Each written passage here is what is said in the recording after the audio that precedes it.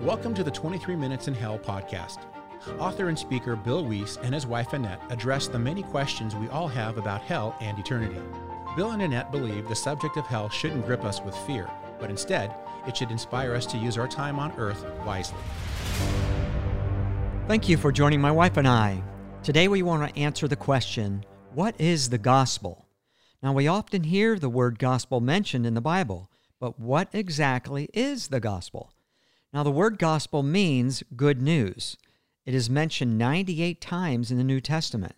So what is this good news?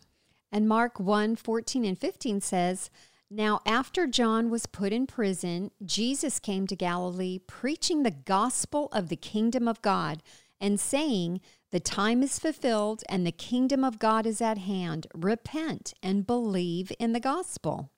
Matthew 4:17 states, "From that time Jesus began to preach and to say, 'Repent, for the kingdom of heaven is at hand.'" So we understand by these two verses, the gospel or good news is part of the kingdom of God, and repentance is part of the gospel. Now, why is it good news? Well, because we are now given the privilege to ask for and be forgiven of our sins. Acts 15:7 says, "The Gentiles by my mouth should hear the word of the gospel and believe." We also see that along with repentance is believing. Believing in what? Well, believing we have a Savior born unto us, Christ the Lord. And that's in Luke 2:11. Now, this is the greatest and most valued aspect of the gospel because it means we can now receive eternal life. This is indeed good news. You know, Acts 20:24 states, "The gospel of the grace of God." And Bill, here we see that the gospel is also the giving of God's grace. And we all need God's grace in order to be saved. Grace means unmerited favor. And Ephesians 2:8-9 says, "For by grace are you saved." That's right. Thank God for his grace. Yes. You know, I think the first time the word grace was used is with Noah. It said Noah found grace in the eyes of the Lord. And of course he was spared from the flood. Oh, yeah. Wow. That's a good point. Yeah.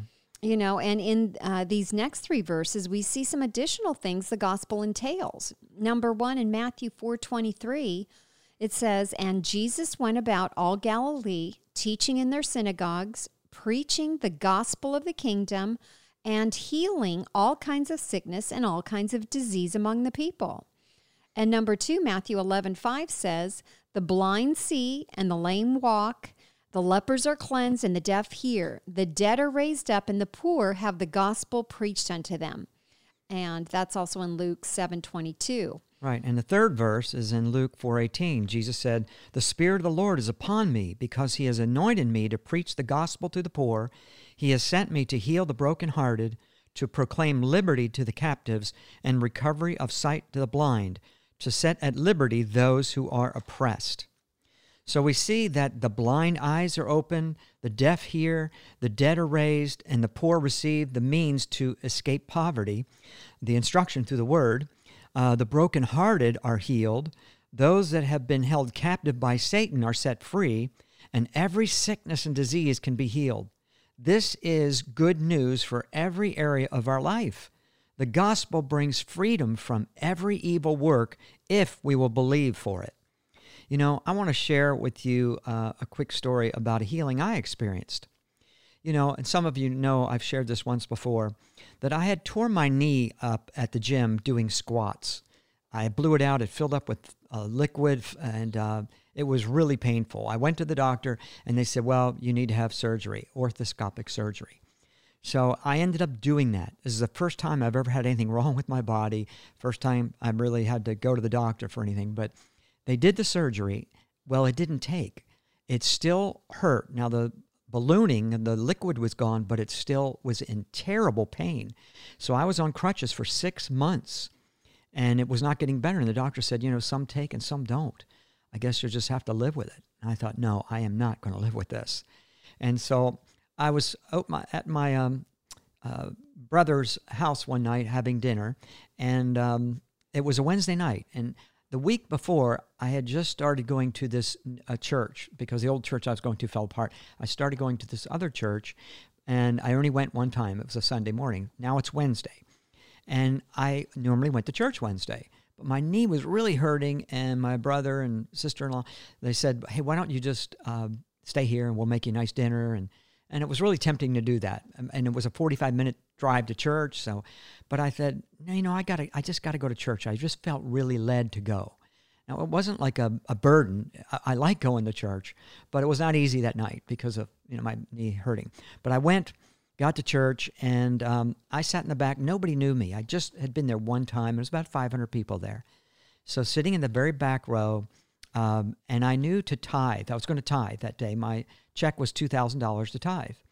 And so I went to write it out, but I felt like the Lord said, no, make it 10,000. I thought, 10, man, that's about all the money I got right now. And so, but in obedience, I wrote it out for 10,000. And then as they passed the bucket, I dropped it in. I prayed over it and dropped it in, gave it joyfully, because that's how God wants us to give. Well, during the service, the pastor's preaching, and all of a sudden he stops preaching, and he says, I've got to pray for somebody here. And he points to me in the very back row. I don't even know him. I've never met him. And he says, I got to pray for your knee. And he comes off the stage, comes back, and he lays his hand on my left knee. That was the correct knee. Well, I didn't feel anything. But I went home that night, went to bed, got up the next morning. My knee was completely, totally healed, 100%. I had no pain whatsoever, and I went for a run. So, but I want to bring out two verses. This is the point. Deuteronomy 14:22 and 23 says, tithe that you may learn to fear the Lord. So part of fearing the Lord is that we will be obedient to paying our tithe. But Malachi 4:2 says that those that obey my name, the Son of Righteousness, those that fear my name, the Son of Righteousness will arise with healing in his wings. So it's tying healing with the tithe, with obedience. With the fear of the Lord. And with the fear of the Lord. So now you can't buy a healing, but the point is the scripture works if you'll obey it. So I obeyed, I gave the tithe, I feared the Lord, I went, and healing arose in my knee. And I like your faith being in action when you went for a run too, right afterwards, right? Right. But see, the scripture works, and that was a wonderful example of healing, and God provides all this in the gospel. Part of the gospel. That's part of the gospel. And Bill, these next verses point out some additional blessings of the gospel. Romans 10:15 talks about the gospel of peace. And peace is greatly needed in the midst of so much turmoil and uncertainty in our world today. And a life without true peace is a life full of strife, unrest, fear, confusion, and anxiety.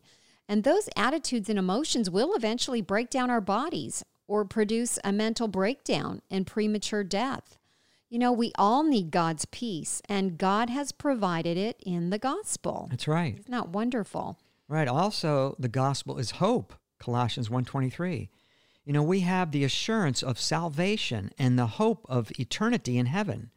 And in addition, we have hope in our everyday challenges. Many people are discouraged today and hopeless. But if we trust in Jesus Christ, he will never fail us. True hope only comes from the gospel through the Lord Jesus Christ. Biblical hope is not wishful thinking. Hope has a solid expectancy filled with belief and joy, as Romans 15:13 states. Joy and hope in believing. Yes, that's another great promise with the gospel. Bill, and the gospel is also power. 1 Thessalonians 1:5, 2 Timothy 1:8. As Christians, God has given us authority over the devil in the name of Jesus. He has given us power in the preaching of the gospel, of preaching his word. Right. It is the power of the cross that convicts the unsaved heart. It's not dependent on our great abilities. A proof that there is power in the cross to convict us of sin is that many atheists have demanded and succeeded in having many public crosses removed across our nation. Now, why are they so bothered by it? They claim they do not believe in God, so why should this symbol bother them? That's right. I'm sure if there, was an atheist symbol, the Christian wouldn't be bothered if one is erected in a public place. Right. It would have no power and mean nothing to us. Right. Exactly. But the cross, the gospel is power. And God's given us that also in our preaching. We don't have to depend on ourselves like it says. The gospel is everlasting, Revelation 14:6 says. And our salvation is everlasting. Psalms 112:6 says, the righteous shall be in everlasting remembrance. Titus 1:2, in hope of eternal life, which God, that cannot lie, promised before the world began. And one more verse, 1 John 2:25 says, and this is the promise that he has promised us, even eternal life. So the gospel also is our Lord Jesus Christ, as 2 Thessalonians 1:8 says. Jesus came to die in our place, and that is extremely good news for us. Yes, it's interesting too, Bill. In a lot of verses, it says the gospel is the Father, the Son, and the Holy Ghost. Like Romans 1:9 and verse 16, Romans 15:16, 1 Peter 1:12, and 1 Thessalonians 2:8 and 9. The gospel is the revelation of the Trinity, and the third person, the Holy Spirit, has been given to us to dwell inside of us. We can't imagine that the God who created the universe would actually come and dwell inside of us.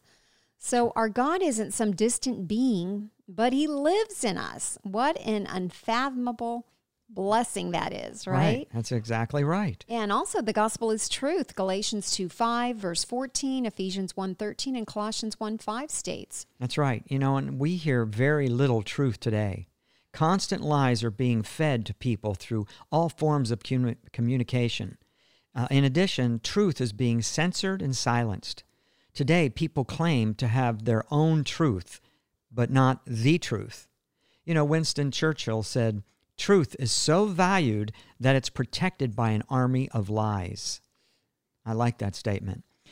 God's word is the only truth. Psalms 119 states that God's commandments, his law, his word, and his judgments are all truth. In John 14:6, Jesus said, I am the way, the truth, and the life. No man comes unto the Father but by me. So he is that truth. God's word is the truth, and it never changes. Psalms 117:2 says, the truth of our Lord endures forever. That's great. So there is a lot that's encompassed in the gospel. That's right. Jesus took every sin, pain, disease, suffering, lack, and bondage that life entails so that we would not have to. Why would anyone in their right mind reject such a complete provision of blessings and the only means to escape hell and enter heaven? That's right. Only because they are blinded and deceived by the wicked one, right? And they push the truth away themselves. Right. They do that themselves too. But the wicked one also blinds them and deceives them. Revelation 12:9 says, so the great dragon was cast out, that serpent of old called the devil and Satan, who deceives the whole world. He was cast to the earth, and his angels were cast out with him. So notice that he deceived the whole world. Yet so many think they are the enlightened ones. But Romans 1:22 says, professing themselves to be wise, they became fools. That's so true and sad. But Jesus also said that the gospel is also to help the poor. And this includes people being poor in spirit, poor in having provision, poor in having peace or health or joy. In addition, the Word of God will teach us to prosper in every area when we obey it. I like this verse in Isaiah 48:17. It says, I am the Lord your God who teaches you to profit. That's right. God wants us to prosper in every area of life. Exactly, including our finances so that we can be a blessing to others. Right. And get the gospel out there. It takes money. That's right. That reminds me, I just want to share this, and this is to do with God's faithfulness in financially providing for those who tithe. I have only been in a commission job since the age of 21, and in all these years, I have never gone without, and I have never even been late on one bill. Now, to never have been late or have any late notices in over 50 years without having a steady paycheck of any kind is truly a miracle. Now, I have always tithed in obedience to the Scripture. You know, God's part is to fulfill what he promised in Malachi 3:10. It says, "Bring ye all the tithes into the storehouse, that there may be meat in my house, and prove me now herewith, saith the Lord of hosts, if I will not open you the windows of heaven and pour you out a blessing, that there shall not be room enough to receive it. And I will rebuke the devourer for your sakes, and he shall not destroy the fruits of your ground, neither shall your vine cast her fruit before the time in the field, saith the Lord of hosts." Now, God has done that for me and for us now all these years. We've never been late. God's always provided, even in difficult markets. You know, I've been in real estate, and just depending on a commission check, God has always provided. He is so faithful to keep his word. He is. He is very faithful, you know, and God can bring the money from anywhere. Many times, like when you are in a tough spot, he'll bring it from unexpected places and sources, right? Right. And tithing is in the Bible in the New Testament too. That's a whole nother topic. We don't have time to go into that. But it is really important to tithe if you want the devourer rebuked. Yes. And that could be a lot of areas. That's a lot of life, areas, right? That's not just finances. Right. You know, and he said to prove his word or to test his word in the area of tithing. I think that's the only area that God says, prove me or test me with this, right? You know, and like you said, Bill, God has supernaturally provided for us, and we are so grateful. We are filled with thanksgiving and gratefulness to him. Absolutely. Every single day. He's so good. You know, and this is it's just something to point out. This is also part of the gospel. You know, but one more verse to look at is in the Old Testament. Jesus read this verse in Luke 4:18, of course. And it says in Isaiah 61:1, "The Spirit of the Lord is upon me, because the Lord has anointed me to preach good tidings unto the meek. He has sent me to bind up the brokenhearted, to proclaim liberty to the captives and the opening of the prison to them that are bound, to proclaim the acceptable year of the Lord and the day of vengeance of our God, to comfort all that mourn." Right. Now, Jesus quoted this, like you said, in Luke 4:18, but he left out the last line. So there are those who will say that the vengeance is not part of the gospel. However, it wasn't quoted because vengeance wasn't for that time. It's for the tribulation and the judgment day. But that doesn't mean it's not part of the gospel. Look at 2 Thessalonians 1:8-9. It says, "In flaming fire, taking vengeance on them that know not God, and that obey not the gospel of our Lord Jesus Christ, who shall be punished with everlasting destruction from the presence of the Lord and from the glory of his power." Now, you know, it says, those who obey not the gospel shall be punished. So again, that's part of it. But go ahead, you read this rest. Yeah, I just wanted to point out too that the day of vengeance then is also good news, because there is a satisfaction in seeing justice on the wicked. You know, so many today have been committing such horrible acts and so much evil against the children. That's right. You know, and we really do want to see justice finally and these things stopped. And Zephaniah 1:14 and 15 says that great day of the Lord is near. The mighty man shall cry there bitterly. That day is a day of wrath, trouble, distress, wasteness, and desolation. That's now, this does not mean it's pleasurable for God, but it satisfies justice. Right. And Ezekiel 33:11 says, God says, "I have no pleasure in the death of the wicked." That's right. But justice and judgment is satisfactory. You know, and we are supposed to rejoice when we see his judgments. Right. Now, Revelation 14:7 says, "Fear God and give him glory. Give glory to him, for the hour of his judgment is come, and worship him." This is telling us to give glory to God for his judgment. So, you know, and I just want to read this. This is in the book Hell on Trial, page 111. Martin Luther said, "Since God is a just judge, we must love and laud his justice and thus rejoice in God even when he miserably destroys the wicked in body and soul. For in all this his high and inexpressible justice shines forth. Therefore, even as his mercy, so his justice or judgment must be loved, praised, and glorified above all things." And I think that was important for people to understand. Yes. You know, we love God's compassion and love, but also we are to love his justice and judgment. He's a just God, and you know, justice will be done. Yes, you know? There's something in, I think it's Isaiah 26 that talks about when his judgments are in the earth, right?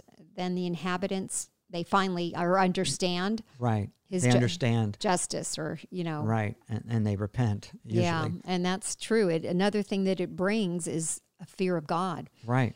And repenting of our sins and receiving Jesus Christ as our Lord and Savior is the most important aspect of the gospel. That's right. And if you have not turned from your sin and put your trust in Jesus Christ for salvation, you can do that right now by asking him to forgive you.